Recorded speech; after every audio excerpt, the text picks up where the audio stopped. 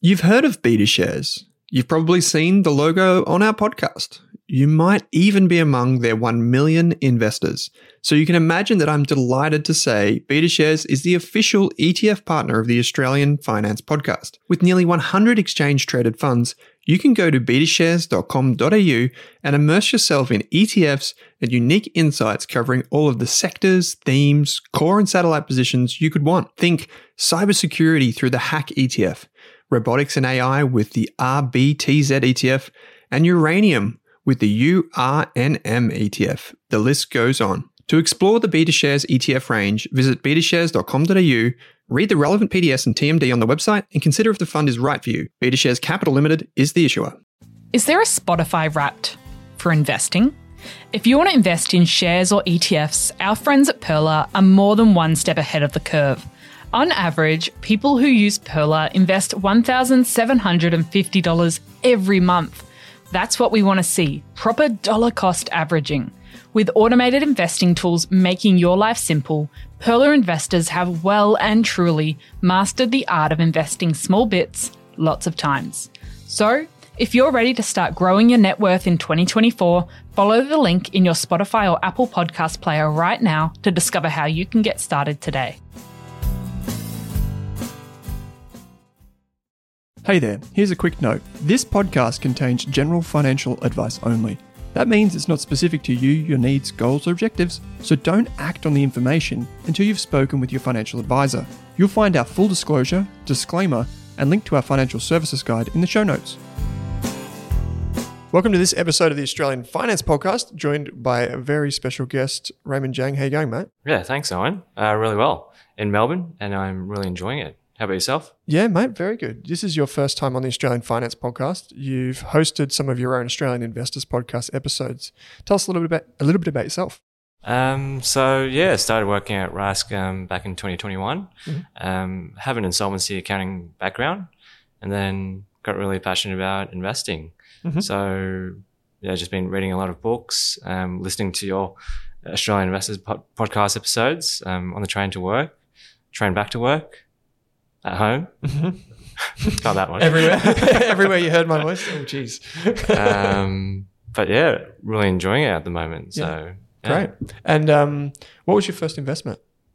First investment was Rectifier Technologies. Tell us a little bit about this.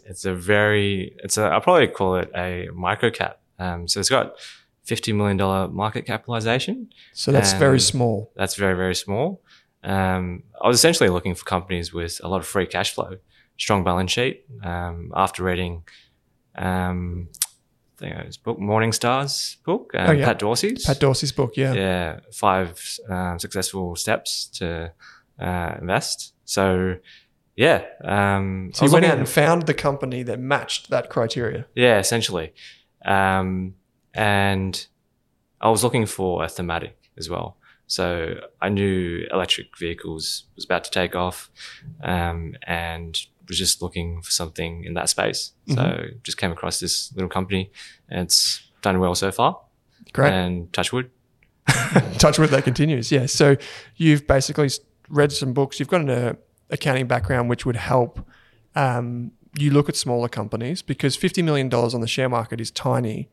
But when you're in accounting, you work with all types of businesses that might not be that big. So for you, that was probably okay. But for most listeners, they're probably thinking, $50 million, that sounds really small. When I look at Apple, that's like 2 or 3 trillion. The company we're talking about today is in the billions. And that company is Xero, which it's good that you've come on the show, because having an accounting background, Xero sells to accountants. I know that's not really what you did, right? Like that was slightly different to the type of accounting that we're talking about today. I think that's a really good segue, because working in insolvency, I came across a lot of small to medium businesses that went into liquidation. So at the time, probably the first year or second year when I started as a graduate back in 2012, I could see a lot of these businesses were using Xero. Right. Because I had to review their accounts and speaking to the directors, requesting the records. They use Xero, so it was very different to the old style MYOB, which is a direct competitor to Xero still at the moment. But but it was a very easy interface and user experience for me to actually review the records. So I wasn't into investing at that point in time, but if I had been, then it would have been, well, it's always easy in hindsight, but it would have been great to... Yeah, it would have been a light bulb moment like, oh, wow, everyone's using this Xero thing. I should check out who owns it. Yeah, exactly. Yeah, right. So in a previous episode, we talked about how people can find companies by just using their circle of competence.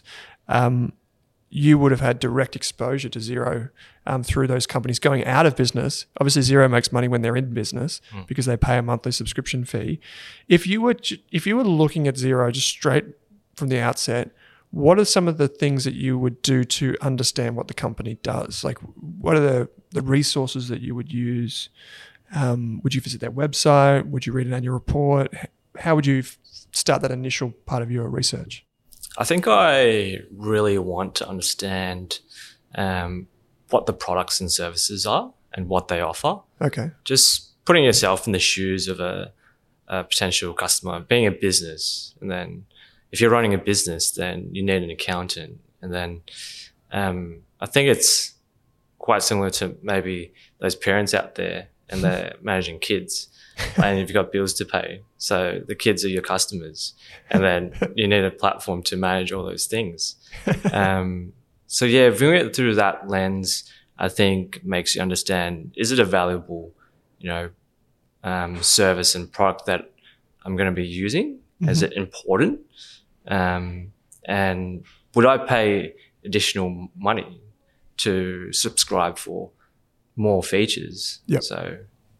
Yeah, because that's an important point, because we'll dig into it in just a minute. But what we're seeing now is Xero is growing super fast, but it's also charging more, which is interesting because even if we go to the website, which is somewhere where I would go for something like this, we can see that there are a few different plans for small businesses. So there's a starter plan, which is the absolute basics. You can send some quotes and get some, reconcile your bank statements, which is kind of like what you were using it for. Like you would basically making sure that the bank statements match up with, or the bank accounts match up with like the annual reports and verifying all the transactions. You can do that for $27 a month, or you can go to the standard plan, which is the one that Rask's on, for $54. Or then you can go up to the next one, which gives you even more. And so it's kind of like this model of what tier do you want? And then once you're in it, you want to keep paying for it because it's got all of your data. Once you've put all the accounts in there, you don't want to take them out and take them over to MYOB, do you? So yeah, it's an absolute nightmare. Yeah. I think for business owners. Yeah, that's like it. They already have so many different books and records that they have to manage.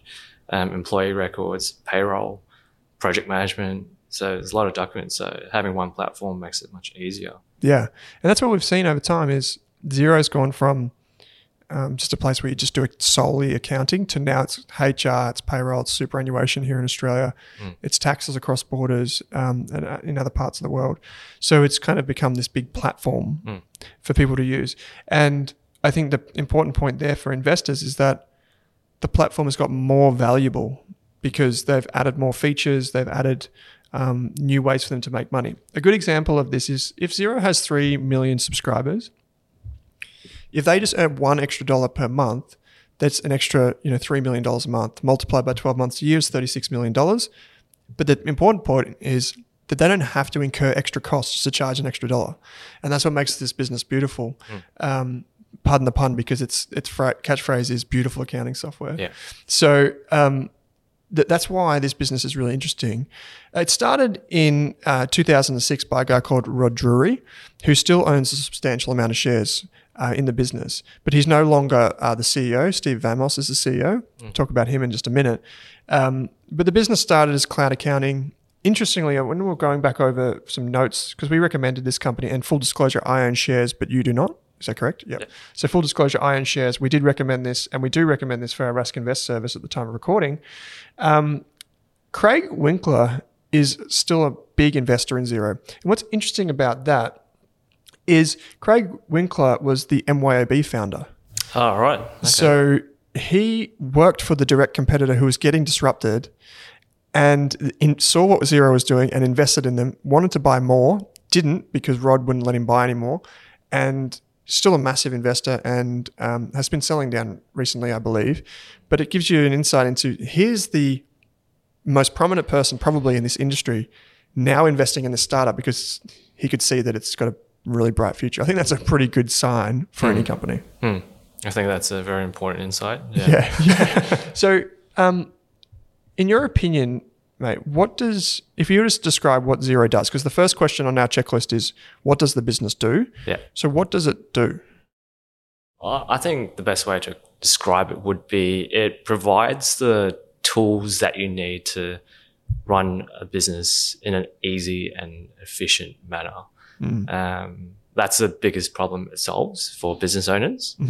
But as you touched upon earlier, it's also providing additional features and not being just an accounting platform, but also adding functionalities like payroll. And also allowing integrations from other app developers to add more analytics. I think artificial intelligence is going to be a big area as well. To sum it up, I think going back to the family analogy, it's essentially running the household budget, making sure operations are running smoothly, and keeps people in business. Right? Yeah, exactly. Like, it just lets them get on with running their life. Yeah. And that's what I found with Xero too. Like a friend of mine is a gardener and he uses Xero and he raves and rants about it. How good it is because he can just literally press a button for an invoice. It automatically follows up with, hey, your invoice hasn't been paid. Then when it gets paid, it gets reconciled into his revenue. It automatically calculates GST. And so it's just like this whole thing all automated, which means he can just do more of his gardening and get on with that side of his business. Sorry, just one more thing about the business model. Yeah. The great thing about the business model is that as the business grows, their clients, Xero's clients, they need to add more users and they charge for that extra user. Yeah, really good point. Yeah. So that's where it pays to pay attention to how billing happens. I think a lot of investors, when they look at companies, they know that there's revenue coming in, but they don't actually know exactly how contracts are priced or what have you. And sometimes you don't know, like some of the different companies won't be as clear on their website to say, this is how we charge. But some, like you say, it's like usage or it's per user or seat. And so the more users, the more money that comes in. And it's basically like a land and expand model where Xero gets into your business and once it's in there, it can expand. But the hardest part is getting in there. Yeah. Once the family grows, when you have more kids. Once the family grows, for every child, you pay Xero. No, but that's it. So another good point about this is actually how Xero is sold. So Xero is typically sold to the accountant, which then refers it on to the customer. And the customer pays the bill. And this is really important because the accountant goes to the customer and says, well, hey, you could pay me $200 an hour, $250 an hour, whatever. Or we could use Xero and automate a few hours of this every month for $52, and it's a no-brainer because then the customer's like, well, of course I'm going to use Xero. And so for the customer, they save money. For the accountant, it's easier. And so everyone kind of wins. And I think that's a really good point because it shows you how they were able to grow so quickly. And so, okay, so how about then the life cycle of the company, mate? Like do you have any opinion on how the business has grown over time, and how the industry has grown? Maybe we should talk about competitors, where Xero operates and what it does.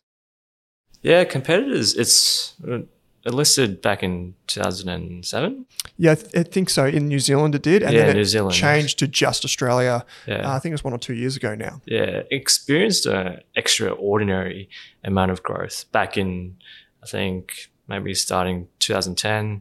And then the share price really moved quite a lot in 2013. Yeah, it did. And I think going through a couple of the announcements throughout 2013, it was doubling revenue, doubling subscribers. And towards the end of 2013, you could see it was already dominating the Australian and New Zealand market.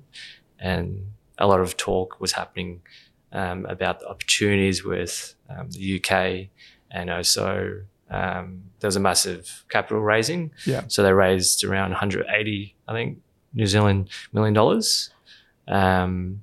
And there was a lot of talk about the potential of Xero to absolutely dominate the world. Yeah. And I think it's also important to understand, it's a fragmented industry in the small to medium business market. And I think it's very important to consider the competitors. One of the biggest competitors is Intuit. Yeah, Intuit, yeah. So they've got a massive first mover advantage in the US. They've got a number of solutions. They've got QuickBook, TurboTax. Yep. It's considered to be the gold standard when it comes to processing US tax returns. I think it holds 65% market share in the tax software market. Which is huge. When you think about that, it's like not many companies get to that. Like 65% market share is massive. Yeah. So that's like the gorilla in the room in the United States market. Yeah. But for Xero, it's still okay because they have Australia, New Zealand, and the UK. Yeah.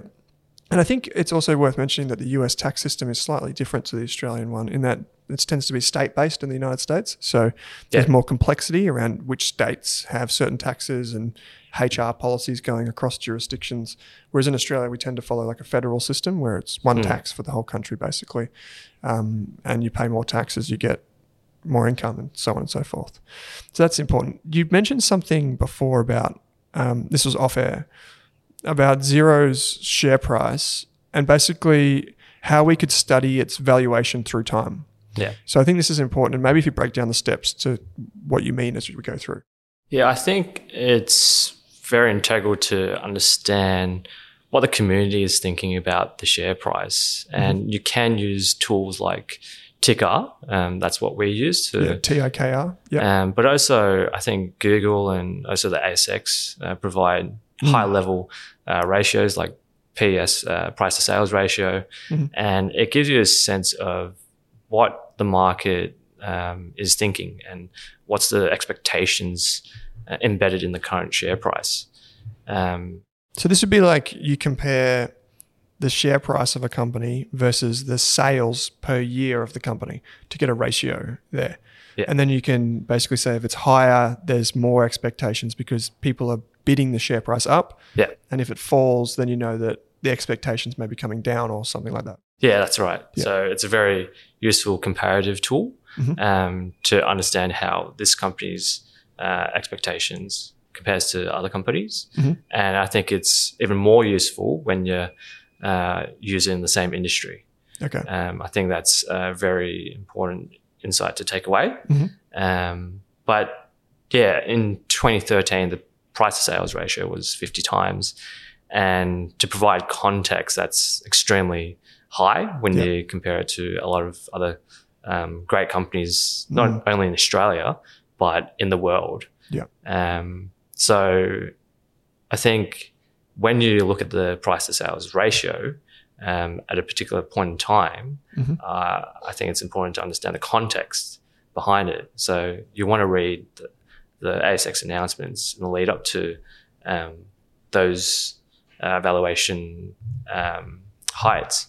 So I've just brought it up here in front of Raymond. Yeah. So you can see in 2014, the price to sales ratio, like you said, was over 50 times. So this is like comparing, again, the yearly sales to the share price or the valuation of the company. We can see it's peaked like Mount Everest in 2013, 2014, and then it's come crashing back down. Yeah. But by itself, if you got the number 50, you wouldn't know that 50 is meaningful. You would have to compare it over time or to a competitor or to like the industry average, right? Yeah. Yeah, right. Yeah, that's really important. But yeah, so if you had invested some money in Xero at that point in time, it would have taken until around 2018, November 2018, to actually make your money back.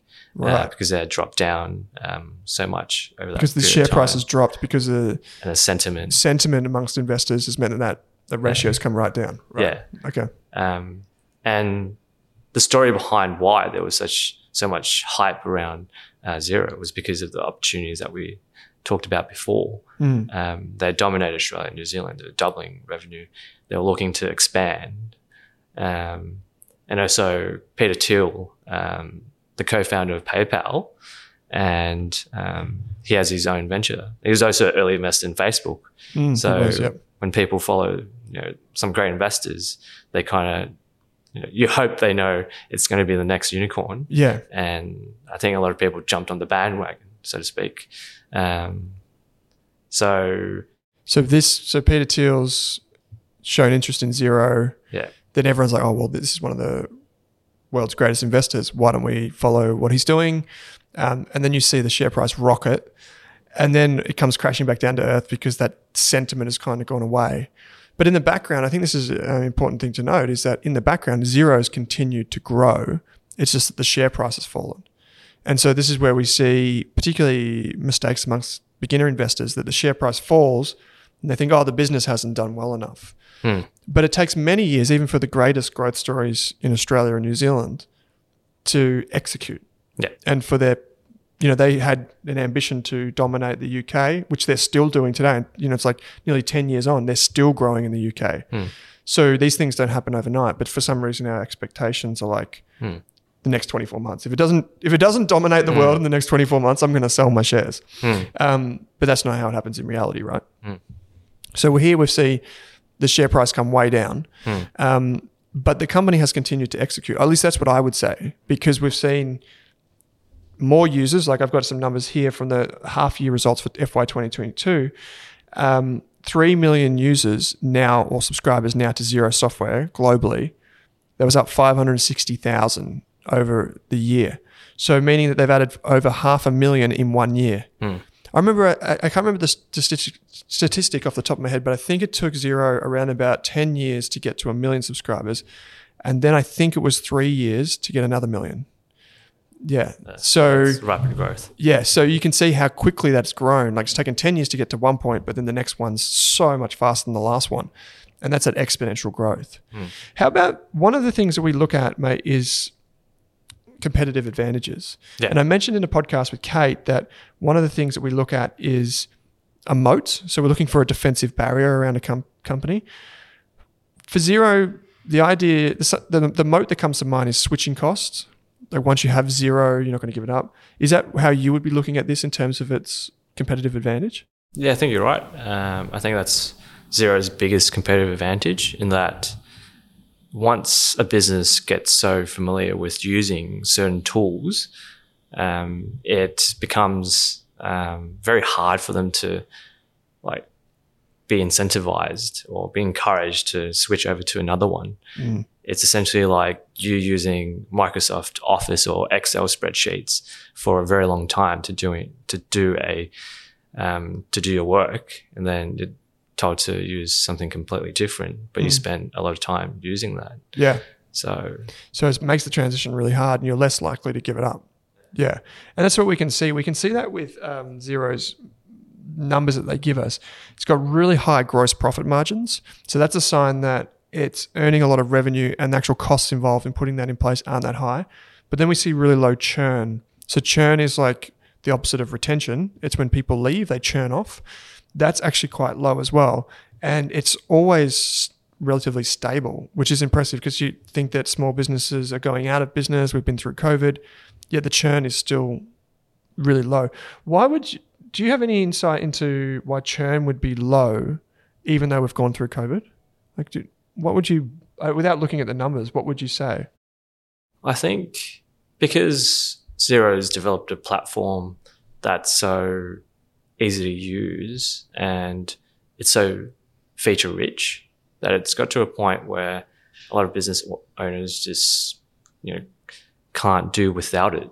So it's made it really hard for them to take it out of there. It's mission critical. Yeah, for sure. It is. And I agree. Like it's for the $50 or $100 you pay a month and what value it creates for your business. Like there's a mismatch there between so much value created and it doesn't cost you that much. Yeah. So why wouldn't you keep it, right? It's probably the last thing you'd give up. Okay, so let's quickly talk about management. We mentioned Rod Drury briefly before. There are some other people we should know about. David Thodey was probably rose to prominence through his role with Telstra. He's the chair of the board. He's been in charge of a lot of companies over the years, and in particular the board of directors now that he's a bit older. But he's been mainly tech focused, mainly like large blue chip, mid-cap or medium-sized companies. So he's the chair of the board. Rod Drury is still on the board. We love to see founders. Yeah.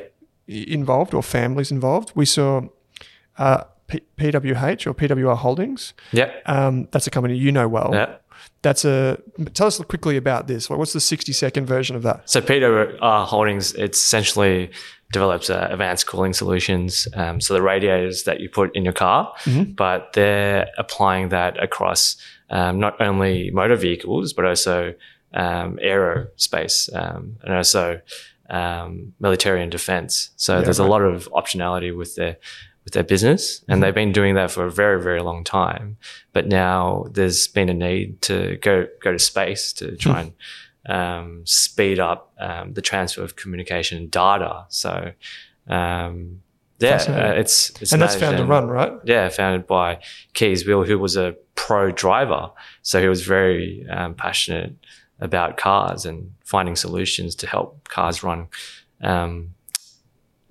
more efficiently, and also there's a lot of heat involved. So the cooling solutions are very niche and customized. And that's a great example of like another founder that has their business on the ASX that runs the business that is still involved. Rod doesn't run Xero anymore, but he's still he's still a non-executive director. Yeah.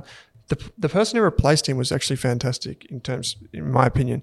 Steve Vamos, who's the current CEO of Xero, he spent time with Microsoft and in Silicon Valley working with global technology companies. And since he's taken over, the business has continued to scale incredibly well, but it's also been able to look at making acquisitions. So Xero is no longer just about like organic growth, like signing up more users.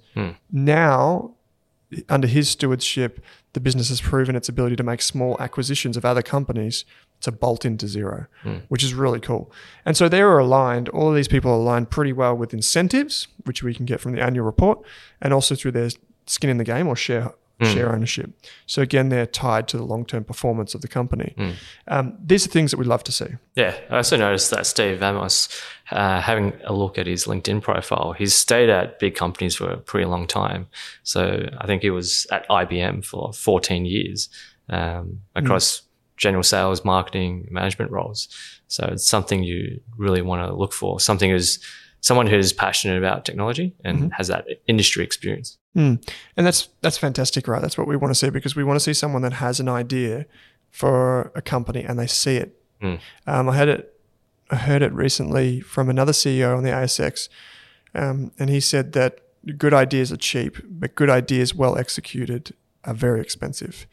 Basically saying that if you have a good idea, it's one thing, but if you have a good idea and you actually do something about it and you make it happen, that is incredibly valuable. And Steve has been able to do that because he's been at these places for so long, and he knows what he's doing.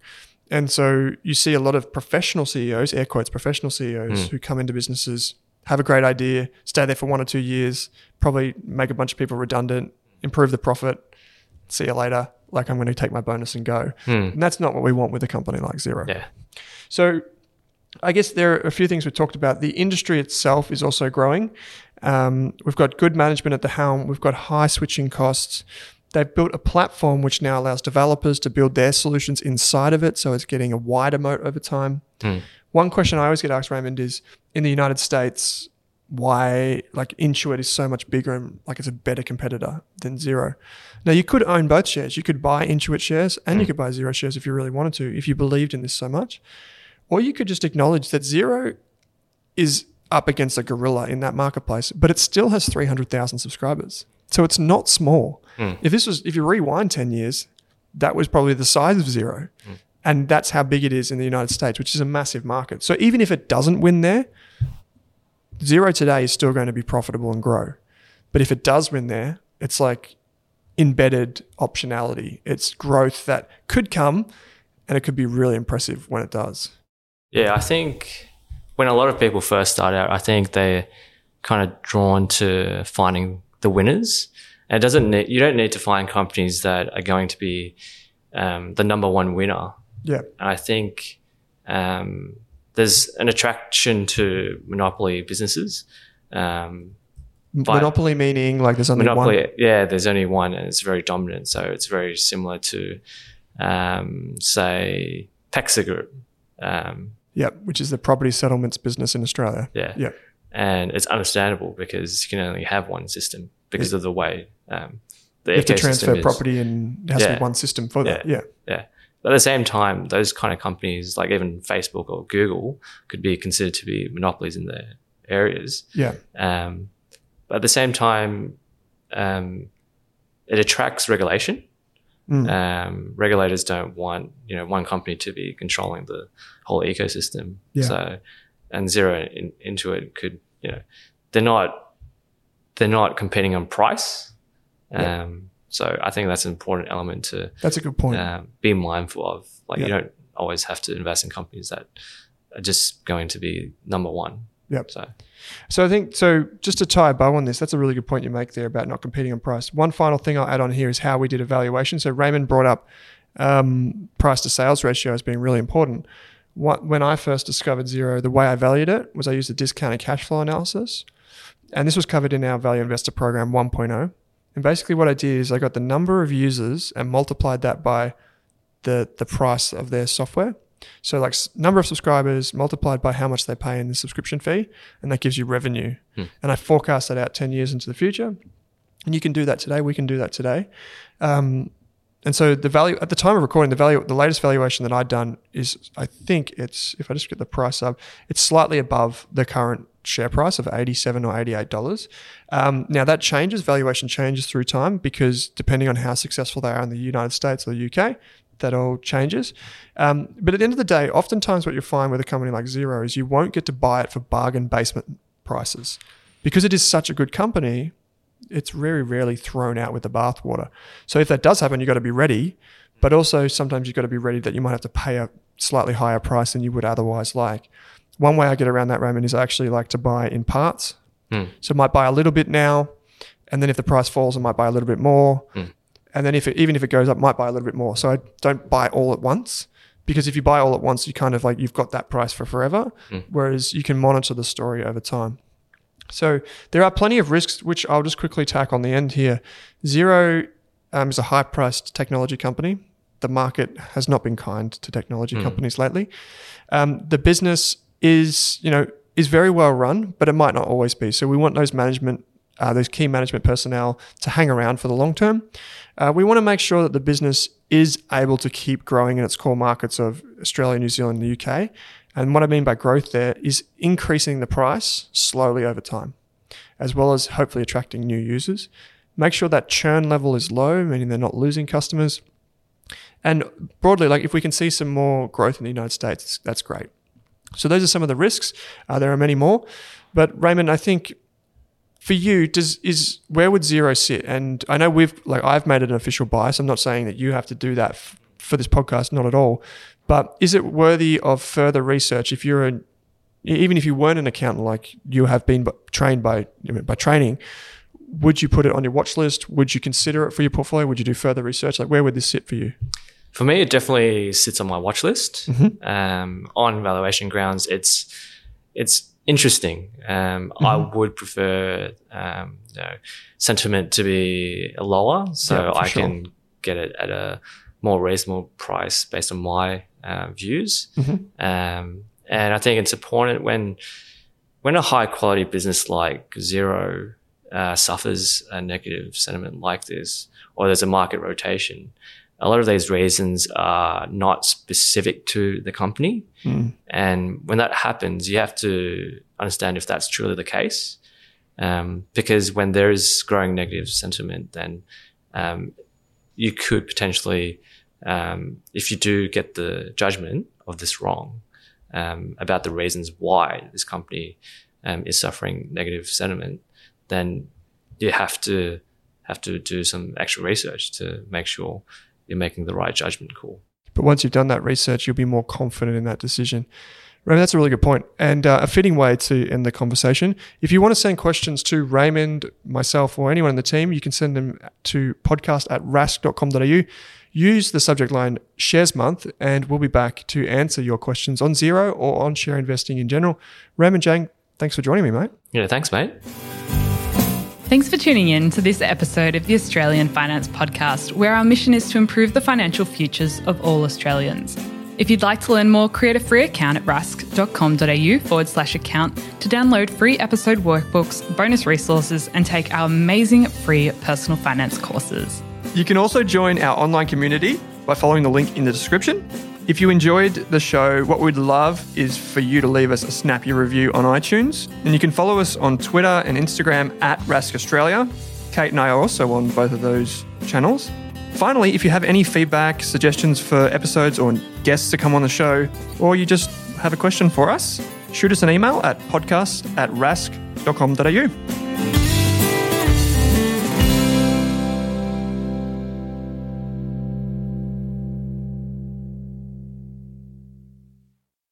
Are you thinking about starting your wealth creating journey, but not sure where to put your hard-earned dollars? InvestSmart can help. InvestSmart offers a free quiz that makes it easy to find the right InvestSmart ETF portfolio to help you reach your goals. Just visit investsmart.com.au and hit Get Started. Answer a few simple questions about your goals and how much you want to invest, and you'll get a tailored statement of advice with a portfolio recommendation. You can visit investsmart.com.au for a no obligations free statement of advice. This ad is brought to you by InvestSmart Advice, AFSL 334107. For more than a decade, I've been hunting for the best investors and their methods, strategies, and tools for investing. After years in the industry, countless books, a few degrees, and 1,000 podcasts and live shows, I've rolled this accumulated knowledge into something called Rask Invest. If you've ever heard me talk about a core and a satellite, active and passive, true long-term compounding, or you simply want to know exactly how I would invest, now is your chance. Rask Invest is our new investment service, designed for all types of investors who want professional management of their core portfolio at a low cost from a team they trust. Rask Invest helps you automate your wealth creation and passive income. Simply click the link that says Invest with Owen in your podcast player to join one of our live platform walkthroughs or book a call with us. You can also view the Rask Invest PDS and TMD and get invested with me.